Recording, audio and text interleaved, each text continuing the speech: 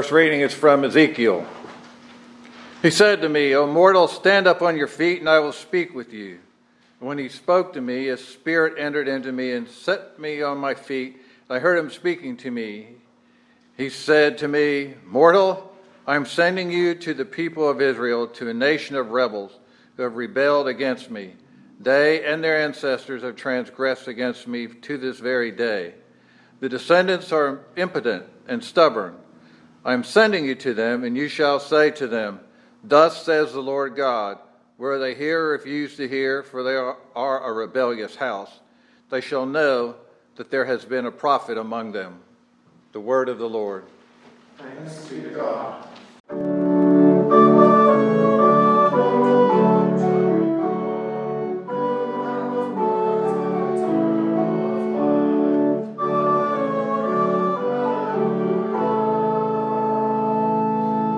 The Holy Gospel of our Lord Jesus Christ according to St. Mark. Glory to you, O Lord. Jesus came to his hometown, and his disciples followed him. On the Sabbath, he began to teach in the synagogue, and many who heard him were astounded. They said, Where did this man get all this? What is this wisdom that has been given to him? What deeds of power are being done by his hands? Is not this the carpenter, the son of Mary, and the brother of James and Joseph and Judas and Simon? And are not his sisters here with us? And they took offense at him. Then Jesus said to them, Prophets are not without honor, except in their hometown, and among their own kin, and in their own house. And he could do no deed of power there, except that he laid his hands on a few sick people and cured them. And he was amazed at their unbelief. Then he went about among the villages teaching. He called the 12 and began to send them out 2 by 2, and gave them authority over the unclean spirits. He ordered them to take nothing for their journey except a staff, no bread, no bag, no money in their belts, but to wear sandals, and not to put on 2 tunics. He said to them, Wherever you enter a house, stay there until you leave the place. If any place will not welcome you and they refuse to hear you, as you leave, shake off the dust that is on your feet as a testimony against them. So they went out and proclaimed that all should repent. They cast out many demons and anointed with oil many who were sick and cured them. The Gospel of the Lord. Praise to you, O Christ. Grace to you and peace from God our Heavenly Father and Christ Jesus our Lord, who sends us out as prophets, proclaiming the coming kingdom of God. Amen. No prophet ever, upon receiving God's call, jumped for joy. None of them said, Woohoo! I get to speak truth to power. I get to tell the people how their actions have afflicted the Lord.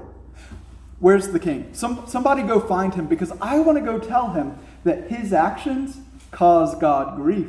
But first, let me go to the wealthy landowners. Let me go to those rich people and tell them that the Lord has plans to cut them down. They're going to be so excited to hear that. I wonder, when I flee into exile, will I go longer without food or water? I can't wait to find out. Remember, if you will, back in January, we read the call of Samuel. And after some brief confusion, he gets his first message. And what is that first message that he's given to speak? What saith the Lord? Tell Eli, the man who has raised him, his teacher, his mentor, his guardian, his second father, that God is about to punish his house forever. And how does this unfortunate teenage prophet respond? How would you respond? With fear. Eli has to coax the word of the Lord out of Samuel. Because who wants to deliver a message like that? Or consider the call of Isaiah. As the prophet-to-be serves in the temple, he witnesses a sight awful to behold. The entire heavenly throne room erupts into his word. And all Isaiah can say is, "Woe is me. I am a person of unclean lips." When the angel takes the flaming coal and sears his lips, he mutters, "Here I am. Send me." And immediately he's told to prophesy doom and destruction. Ezekiel's call in today's text is not so very different. He is literally knocked over by the divine presence, and he has to be propped up by some type of spiritual possession. He's commanded to go forth with something like a 50-50 chance that the people will ignore him. So let's push a verse further than today's reading. "And you, O mortal, do not be afraid of them, and do not be afraid of their words." Okay, so far so good. Though briars and thorns surround you. I don't like where this is heading. "You live among scorpions. Do not be afraid of their words, and do not be dismayed at their looks, for they are a rebellious house. And what shall this Son of Man proclaim to these scorpions? What saith the Lord? Words of lamentation and mourning and woe." With words of woe to speak to the nation, is it any wonder that prophets are without honor in their hometowns? We've been flying through Jesus' preaching ministry in the Gospel according to St. Mark, and what an adventure it has been. Just in the few segments we've read, demons have been cast out, storms have been calmed, people have been healed, the dead have been restored to life. And the lectionary has seen fit to skip over the first half of chapter 5. But let's look back just a little bit. After the disciples crossed the Sea of Galilee, you remember Jesus calms the storm, says, "Peace, be still." They end up on the other side of the sea, and they're in a foreign territory. They are in the land of the Gerasenes, a land of 10 city-states defined by Roman culture rather than Jewish culture. The worship of various Greco-Roman gods was common in this area, as was the official imperial cult of the emperor, worshiping the heirs of Caesar as divine. And here our Lord met a man possessed by the demon known only as Legion, as in a unit of the Roman military. This man is chained to a tomb. Legion recognizes Christ and demands to know, "What have you to do with me, Jesus, Son of the Most High God?" Jesus drives out the demon, because even in a foreign land full of pagan idols and demons, even against the legions, our Lord's ministry cannot be stopped. So last week they head back across the sea, and they're back in Jewish lands. And a leader at the local synagogue comes to Jesus asking that his daughter may be healed. And Jesus arrives there too late. The girl has died, but he raises her from the dead. And on his way, a woman simply touches his cloak and is healed of 12 years of hemorrhaging. Because in both Gentile and Jewish lands, in all the world, our Lord worked wonders. Which brings us to today. Jesus is in his hometown. It's homecoming, Shish Kumbah. And this is speculation on my part, but I think the disciples were getting excited. I think, like homecoming in schools, they were expecting something sort of like a massive pep rally.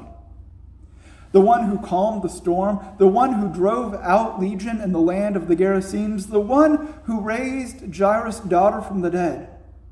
Oh, what's he going to do now that he's back among his own kin? And they get there. He goes into the synagogue, and nothing happens. Only a few small healings, no major miracles, not even any new teachings. Instead, the people scoff, as if to say, where's he getting all of this from? Who is he? Who does he think he is, that carpenter, to make such bold claims? And someone else chimes in, hey, I know him. That's Mary and Joseph's boy. Yeah, he grew up just over there. His dad is the one who built part of our house. I think he's my third cousin or something. Yeah, I remember playing with him way back when we were kids. He was always kind of weird. Remember that time that we were in Jerusalem and he got lost for 3 days? Everywhere else, Jesus is gone. The crowds have crushed in around him, have demanded that he work miracles, and he's been able to, both in Gentile territory and Jewish towns. The seas and even the demons recognize his authority. But among those who should know him best, Jesus of Nazareth, the son of Mary, can work no deed of power. Consider your own family. Consider the relatives who changed your diaper. Consider the ones who watched you run around with a cape tied around your neck, a blanket rather, tied around your neck, pretending to be a superhero. Think about the teacher who watched you struggle to spell February or to master the multiplication tables. Consider the scoutmaster, the band director, the tennis coach, the people who formed and mentored you. And consider the difficulty of going back home as a prophet, a healer, and a wonder worker, calling your mentors, your teachers, your friends, your family to repentance. How much harder it is for us, we who are so very obviously not the incarnate Word of God. How much harder it is for we who have sinned in thought, word, and deed through what we have done and left undone. We who have not, to the best of my knowledge, driven out demons. Those of us who have not restored the blind to sight or raised the dead. How much more difficult is it for us to proclaim Christ's kingdom in our own hometowns? And it's more than just the humorous oddities and struggles of childhood, isn't it? Because for many of us, there's no one that we argue with quite like friends and family, either passive-aggressively or in explosive shouting matches. Looking back on my own life, I consider it a minor miracle that my sister would ever come to hear me preach or receive Holy Communion from my hands. At my ordination, I'm a little bit baffled she didn't stand up before the bishop and list everything wrong I've ever done. Because she and I have made each other cry from grief. We've said cutting words that can't be taken back. We had, as kids, something sort of like a policy of mutually assured destruction. And we would get into physical fights. If I were a prophet without honor in my own hometown, I would understand why. Because my sister, more than most people, has reason to take offense at me. It's our friends and family and the people who know us best who know our favorite vices. They know our greatest hypocrisies. They know our struggles with sin.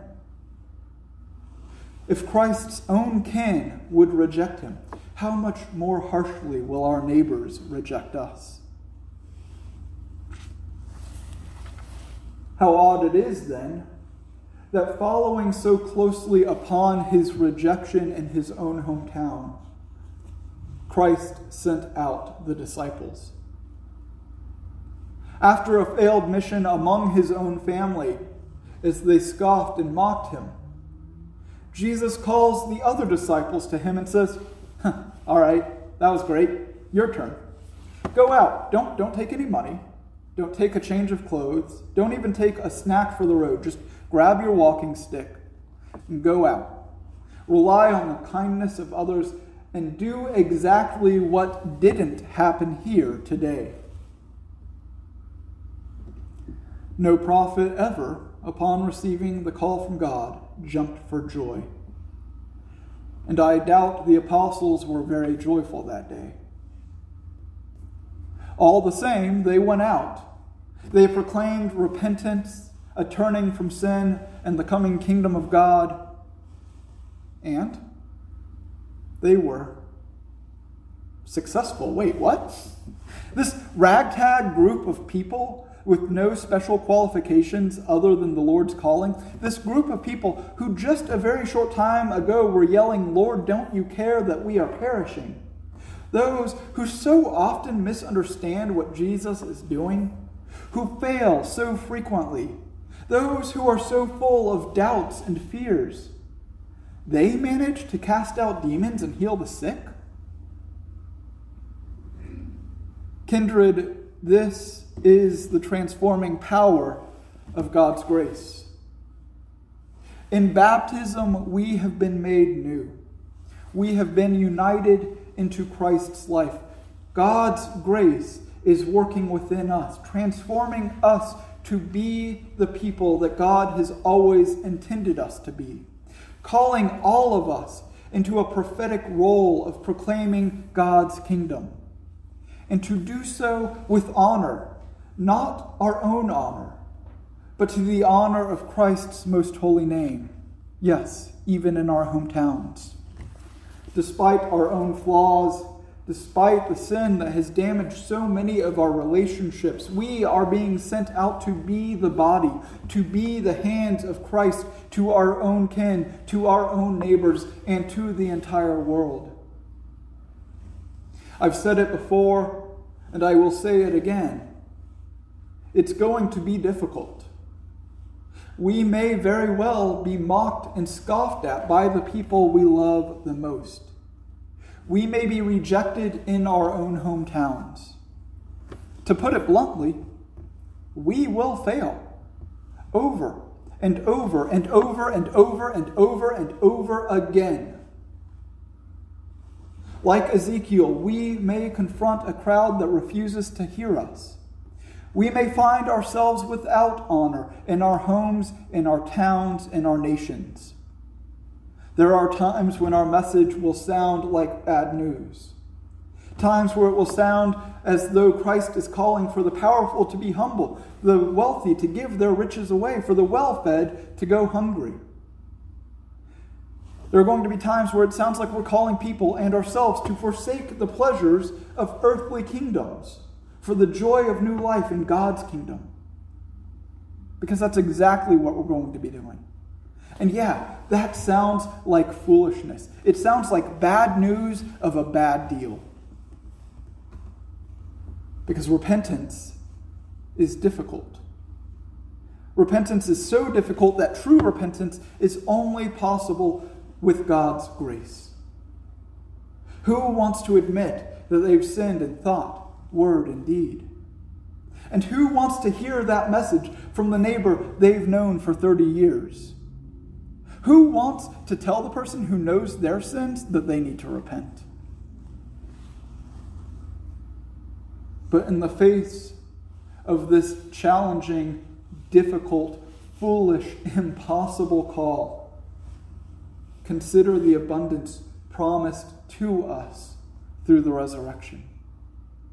In the glory of the crucified Lord returned to life, we see the truth that in the face of our shortcomings, God's grace is sufficient.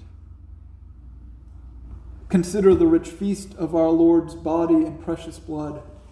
Consider the grace given to us week after week. Consider the treasures of God's coming kingdom, the abundance of faith, hope, and love.